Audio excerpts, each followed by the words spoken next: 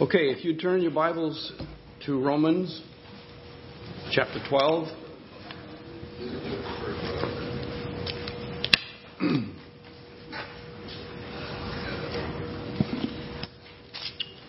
And reading just one verse, verse 11.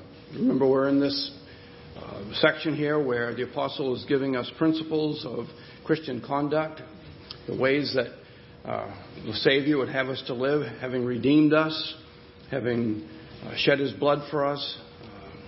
He calls us to a life of obedience, a life of holiness, a life of righteousness. And this is one of the sections in the Scriptures where some of these are outlined, and it's rooted right in the Gospel, as you can see from the beginning of the chapter. But one verse, verse 11 today, do not be slothful in zeal, but fervent in spirit, serve the Lord. Let's pray.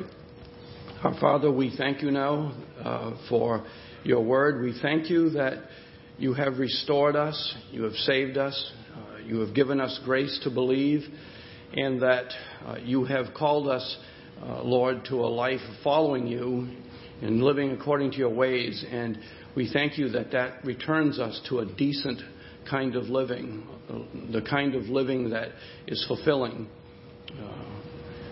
The world is deceived by sin and believes that the way of true happiness and joy is doing whatever we want to do. But we know that when we live outside of your bounds, it brings misery and hardship into our lives. And so we thank you for these sections of Scripture that teach us how we should live as born-again people.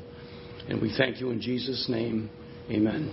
Amen. If you've been a believer for a fairly long period of time, and of course that's a very nebulous kind of way to put it, but if you have been a believer for a long time, if you've attended a Bible-believing church for a long time, you've gone to Bible studies, you've been serious about reading your Bible, you've been perhaps very careful to be in contact with other Christians constantly and discussing the truth. If you've been doing all that, there's not much new you're ever going to learn about doctrine or practice. If you've been a Christian for a long time, there's never going to be a time, most likely, when someone comes into a pulpit and preaches something, you're going to say, I never heard that doctrine before, or I've never heard of that Christian principle. That's kind of what's going on here. I doubt if you've been a believer for a long time, the things that are being outlined in chapter 12 are things that are brand new to you. You know all about them. And so if you're in that category, you're really now in what I would call the reminder stage when you come to the Scriptures. You're in that jog your soul. You're in that phase of your Christian walk where you come to the Bible and the Bible is more or less saying, have you forgotten this? Sometimes it's even having our cage rattled to say, this truth which I know so well, I haven't been practicing it. But we do become forgetful. We become complacent about different areas. That's one reason, of course, why we need each other, because we can see things in each other's lives where we can help each other. You know, the apostles do that constantly. Peter does it, Paul does it, and others do it when they're writing their letters. For example, Peter says in 2 Peter 1:12 and 13, listen to this. This is interesting how he puts this. Therefore, I intend to remind you of these qualities. He's been talking about certain Christian virtues that we should be adding to our lives. Therefore, I intend to remind you of these qualities, though you know them. Though you know them and are established in the truth that you have. So Peter says, I know you've got all this stuff right now. He says, but I'm going to remind you of them because, again, by the Spirit, he understands that we become forgetful. We become complacent. He goes on to say, and I think it is right, as long as I am in this, literally tent, as long as I am in this body, to stir you up by way of reminder. And he does the same thing in chapter 3 of his second letter. He says, I want to remind you, and he says, remember the prophets, what they've told you about at the end of the age, how false prophets will come along and they will say, oh, what is this thing about the second coming? What is this thing about the Lord's return? He says, I will remind you that the prophets have told you that this very thing would happen. Paul does the same thing in his letters. For example, Philippians 3:1. Finally, my brothers, rejoice in the Lord. To write the same things to you, and there's a dispute about what same things he's talking about, but we know he's talking about something that to them was the same thing he's writing again. He says, is no trouble to me, and it's safe for you. It's a safe thing to hear the truth repeated. When he writes to Timothy, who's pastoring at Ephesus, he says to Timothy, remind them of these things. And he's just been talking about some major truths about the person of Christ. To Titus, he says, remind them to be submissive to rulers and authorities, to be obedient, to be ready for every good work. And that's when I think that's very necessary in the time we're living in, to be obedient to rulers, because it's very easy to say bad things about our politicians right now, and I do it, and I don't think it's wrong to point out where they're off biblically, but we can go a lot further than that and say bad things about them. There was a time in the church in Thessalonica where false teaching was coming in that the Lord had spoken, and he says to them, Paul says to the Thessalonians, do you not remember that when I was with you, I told you these things? Another example, Jude. He writes in the 5th verse of his letter, but I want to remind you, though you once knew this. Isn't that interesting? That's what I find happens. You know, I want to remind you, at one time you knew this, but you've forgotten it. And then he goes on to say that the Lord, having saved the people out of the land of Egypt, destroyed those who did not believe. Right in front of us this morning. Who would think as a Christian you'd kind of get dull or forget about the cross? Do this in remembrance of me, Jesus says, to bring us back to the foundation of all these things. So these principles in Romans 12 are reminders to many of you. They're things to stir you and me up. So here's the next one. Don't be spiritually lazy. If you're getting lazy spiritually, then don't be spiritually lazy, he says at the first part of the verse. Literally it says, in the diligence, not lagging behind. Now, you know, you may not be lazy in a lot of things. You may be the kind of person, you're very diligent at work.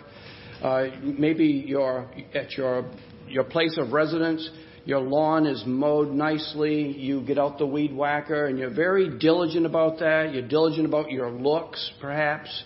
Don't be looking at each other at this point in time. But you can be spiritually lazy. Other translations, never lacking in zeal. ESV says, do not be slothful in zeal. We're to stay away from an undisciplined life, and nothing good ever really gets accomplished apart from discipline. Luther said this in the 1500s. This evil of being slothful in spirit, lazy, spiritual things, he says, this evil is so widely spread that hardly anyone regards it as proper to exert himself to the utmost. In other words, he was saying, if someone is doing this verse right here, if they're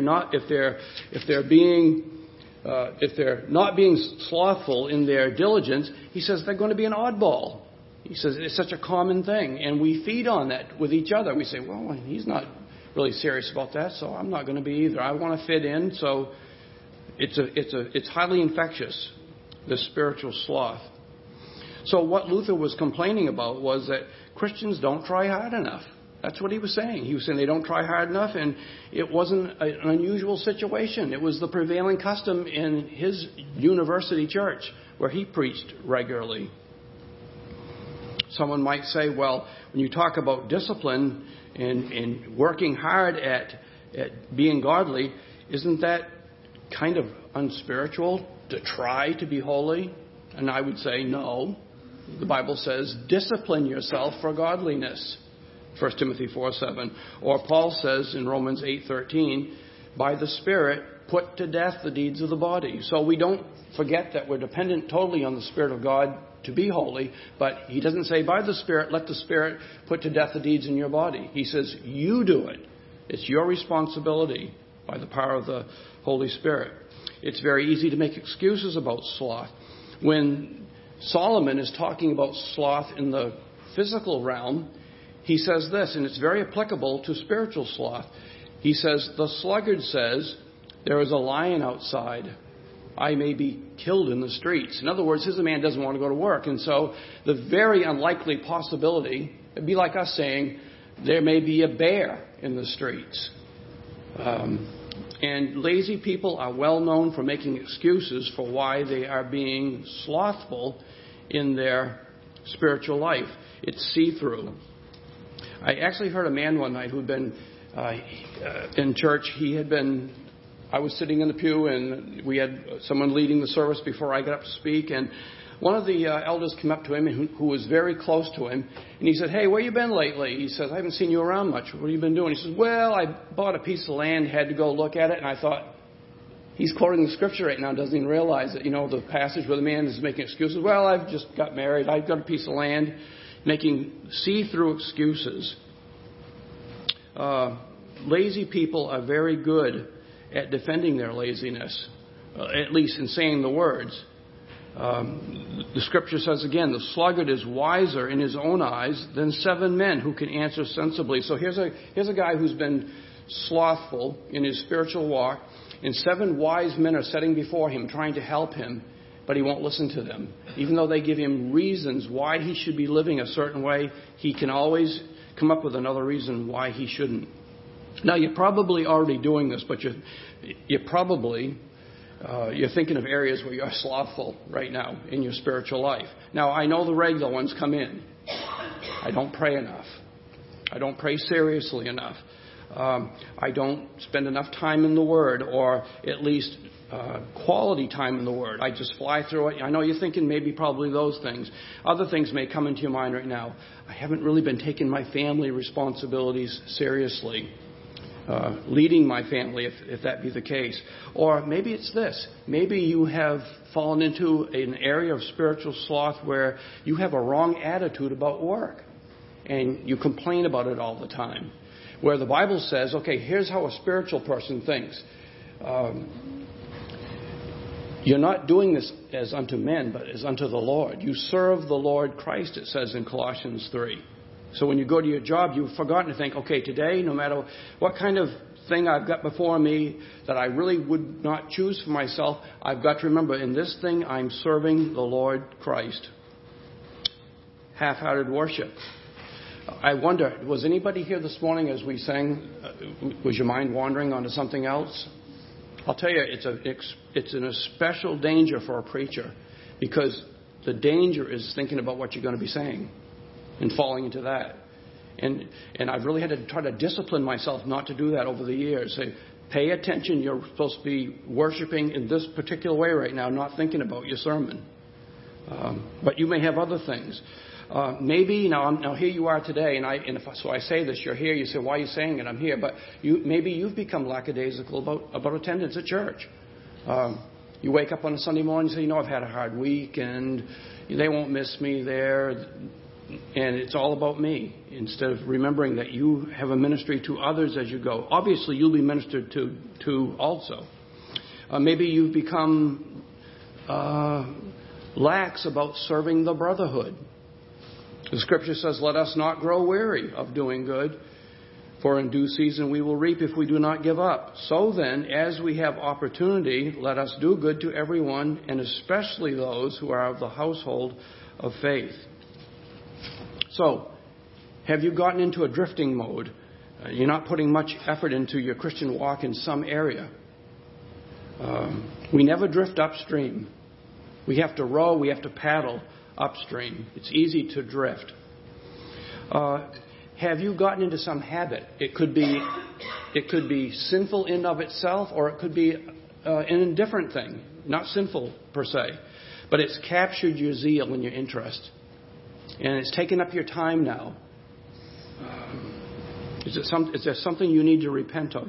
Something that's robbing you of your spiritual zeal? Are you busying yourself with so many activities that you're just mindlessly doing them, and you're getting ragged and unkempt in your spiritual life? Solomon describes a lazy man, his vineyard, like this. And apply that to your spiritual life. Say, my spiritual life is beginning to look like this. I pass by the field of a sluggard. by the field of a man lacking sense. By the way, did you see that parallel there? That's interesting, isn't it? A sluggard is a man who lacks sense. And behold, this vineyard, it was all overgrown with thorns. The ground was covered with nettles, and its stone wall was broken down. Now, you know if you've got property, if you don't keep it up, how quickly the curse overtakes it, with thorns and thistles and all those kinds of things. And your spiritual life will become like this lazy man's vineyard. It will become unkempt. It will become ragged. Or as Solomon says in Ecclesiastes, beware of laziness. Because of laziness, the building decays. Literally, the rafters sink, and through idleness, the roof leaks. Sloth is the way of confusion. The way of the sluggard is like a hedge of thorns, but the path of the upright is a level highway. When you're lazy in your Christian life, things become confusing. The simplest things that we need to do become a way of thorns. Douglas Moo says, the temptation to lose steam in our lifelong responsibility to reverence God in every aspect of our lives, to become lazy and complacent in our pursuit of what is good and well-pleasing to God and perfect, is a natural one, and it must be strenuously resisted. Remember that old movie with Jimmy Stewart? He plays the part of Charles Lindbergh flying to France. That flight took 33 and a half hours. And in the movie, they portray Jimmy Stewart as falling to sleep once. And historically, he did come within 10 feet of the ocean at one time. And it shows him slapping his face. And we're told historically that Lindbergh was putting his hands out the window and trying to blow air into his face because he had 33 and a half hours straight of flying. Well, that's what we need to do spiritually. We have to wake ourselves up sometimes. Don't fall asleep. Resist it, because it's disastrous if we do go that route. That's why Paul says in 1 Thessalonians 5:6, so then let us not sleep as others do, but let us keep awake and be sober. I marvel how often the songs that are picked, which I have nothing to do with, they have something in them that I was going to say. So here it is. Prone to wander, Lord, I feel it. Prone to leave the God I love. And we're just kidding ourselves if we don't think that that is truly the way we are by nature with the flesh still. Okay, so that's the negative, but notice the positive. He says, and as the verse continues, I'm going to paraphrase it, be boiling hot in serving Christ. Boiling hot in spirit, serving the Lord, which is obviously the opposite of lagging in diligence. So the word he uses here, it means to be hot. It means to be boiling. It means to be seething.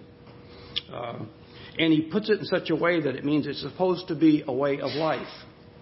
Not like a fire out of control, but like a hot wood stove that just is continually giving off heat. That's how he pictures the Christian life. He's not saying you're always supposed to be in fifth gear, running crazy mad. I'm going to talk about that in a minute, because it can be misunderstood for that. But he's saying it should be the picture of eagerness to keep following Christ. As it says of Apollos in Acts 18:25, he was fervent in spirit. So get some pictures of that. Think of a movie you might have seen where there's a bloodhound or a German shepherd, and they're going after the criminal or the lost person. He's tugging at the leash. He's eager. He wants to get at it.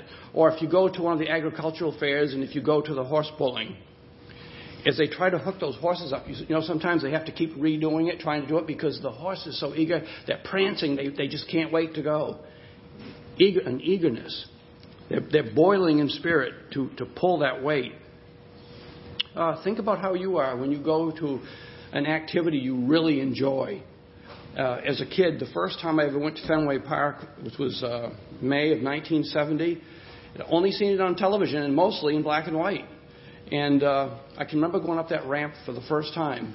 How did I do that? Was I going as a rabid Red Sox fan? What was I doing? I couldn't wait to see what the field really looked like, and it was beyond my expectations. That's how he's saying we ought to be with our spiritual life, full of eagerness and anticipation of what God's going to be doing. Boiling in spirit. Well, how do you maintain that, or how do you get to it? Very simply, use the means of grace that God has given. Like you're doing this morning. You're here, you're praying, you're listening to the Word, you've been singing. Use the means of grace. Gimmicks don't work. So many churches have found that out. You can if you've got the right kind of personality leading a congregation, you can keep the people coming and interested by putting on a show every week. But when all is said and done, it's like trying to live on Tootsie Rolls, Twinkies, and soda pop. After a while, you're going to be sick and you're going to be unhealthy. And that's what's happening. It's happened so much. It's evident to me that, and I'm not saying this to butter you up, I have no reason to, but it's evident to me that this church has not been operating that way. I love your worship time as you're leading up to the time of the sermon. It's so Christ-centered, and it's not a bunch of fluff. It's rooted. It's solid stuff. It's solid food. Keep it up. Don't ever turn from that. If someone says, "Oh, that's why aren't you doing something more exciting?" Well, just keep doing the things you're doing. Notice it's zeal with an object. Very important. Serving the Lord. That's what this zeal is about. It's not zeal for the church, per se. It's not zeal for the Bible, per se. It's not zeal for one another, per se. But it's zeal for all these things for Jesus' sake. You're serving the Lord. And I want to say it again. We're not talking here about wildfire, something out of control, but a controlled boil. Kind of a governed simmer like you do on your stove. Get something to a boil, then you put it just where you want it so it doesn't boil over and cause a big mess. So he's not talking here about wild, unprincipled fanaticism. Like Hollywood likes to sometimes portray the wild-eyed, fundamentalist, evangelistic preacher. He's crazy up there and the people are trembling in the pew and he's just crazy, It's not talking about that. As Stott said, it is a zeal rooted in reality, not out there on the lunatic fringe. Now, something that I want to make clear is the Scripture is not teaching here. When you see this fervent in spirit, serve the Lord, he's not talking about, as Kevin DeYoung puts it in his book, he's not talking about being crazy busy. Okay? I haven't read that book. I've read parts of it.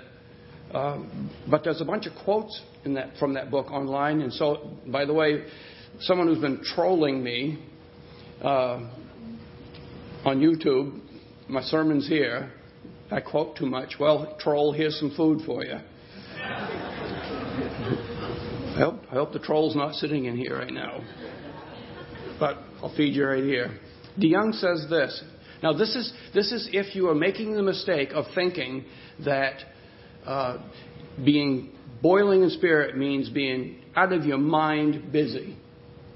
It's a real plague in our society. Okay, listen to these quotes. We have to schedule time to be unscheduled.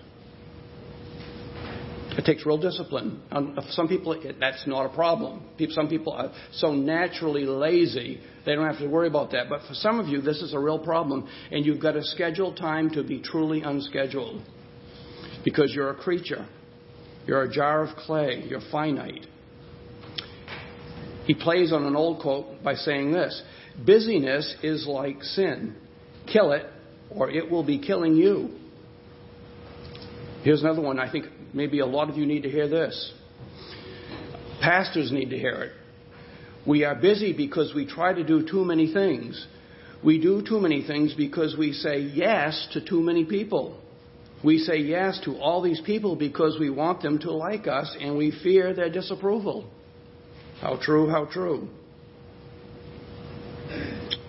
Here's another one that some of you surely need to hear this. Opportunities, now Kevin DeYoung is making a confession here. Opportunities have often felt like obligations to me. Think about that. Okay, you have an announcement in the church. There's need for a certain thing. You think, come on, somebody. I've got too much going on already. Come on, like that. And no one's doing anything. So it becomes, you think it's an obligation for you to do it. Now, maybe it is. But you're not supposed to say yes to everything. You have to learn to say, no, I can't do that. Opportunities have often felt like obligations to me. You know, some people have to learn they're not the Messiah. You know, if you pastor a church, for example, the pastor and elders can tell you there are so many problems just on every level in a church that you can't possibly do them all. And you come home sometimes and you feel like you just feel overwhelmed. And you have to remember, I'm not the Savior. I'm not the all-powerful. I'm just a servant. I'm a jar of clay. I'll do my part and trust God to do what He wants to do through our efforts. You can't do everything. You can't solve every problem just the way it is. Yes. Okay, so I know we can take this the wrong way. So we say, they are good. I'm going to be on my couch from now on spiritually. No, we need to be diligent in the basic Christian disciplines, zealous in your area of calling, what you believe God has called you to do, and others have confirmed that. But don't be forced or guilted into doing things that other people think you ought to do. That happens so often. Again, DeYoung says, so much of our busyness comes down to meeting people's expectations. That's essentially what we ought to say to each other. Stop expecting so much out of everybody else. Again, you can run wrong with that because we do need to prod each other and help each other along. But let me say this. Some of the worst offenders in this area of guilting people are pastors and missionaries. You know, in my years as a pastor, I cannot tell you how many times either a pastor called me or I called him for something, and while I was talking, he would say, oh, by the way, I have just gotten involved in this certain area of ministry, and you need to be doing it too. And I wanted to say, I've already got a full-time schedule. You know, they would start putting these things, or missionaries will come in. Boy, I'll tell you, they've got their certain methods that they're using on the mission field, and there were always a few of them that would come in and say, well, you need to take this on. You need to adopt this in your church. And, you know, and it's too bad because you get to the point where you feel like, I cannot wait till you leave, you know, because they're just driving you crazy, you know, and they're putting ideas into your people's head, and the people thinking, yeah, why aren't you doing that, you know, that type of thing. So much of our busyness comes down to meeting other people's expectations. Okay, enough about that. So when we say boiling in zeal, we're not talking about being crazy busy. You have to decide before God what He wants you to do. That does not mean you shut everybody else out and say, no, I'm not listening to your advice. It doesn't mean that. But it means when all is said and done, you have to decide how you're going to live your life before God according to His Word. Another thing, too, about this zeal. Be careful, beware of becoming a one-string banjo. Ding, ding, ding, ding, ding, ding, ding. There's a guy that used to come to our church once a year. He was from another place. He'd come visit once a year. And he was on the same thing every year, condemning something else that another church was doing. Every year, same thing. I got to the point where I didn't want to talk to him anymore. Well, I got to that point pretty quickly, to be honest with you. But that's all he did. And I've noticed in the short time that we've been attending the church in Bangor, there's someone who comes there once a year, and providentially, I was in his pathway last Sunday, and he was on the same gripe that he was on the year before when I providentially got put in his, I was going to say stuck, but put in his pathway. The same gripe. And it's not legitimate. It's totally illegitimate. He's like Jehu. Remember Jehu? Jehu was raised up by God to kill the prophets of Baal.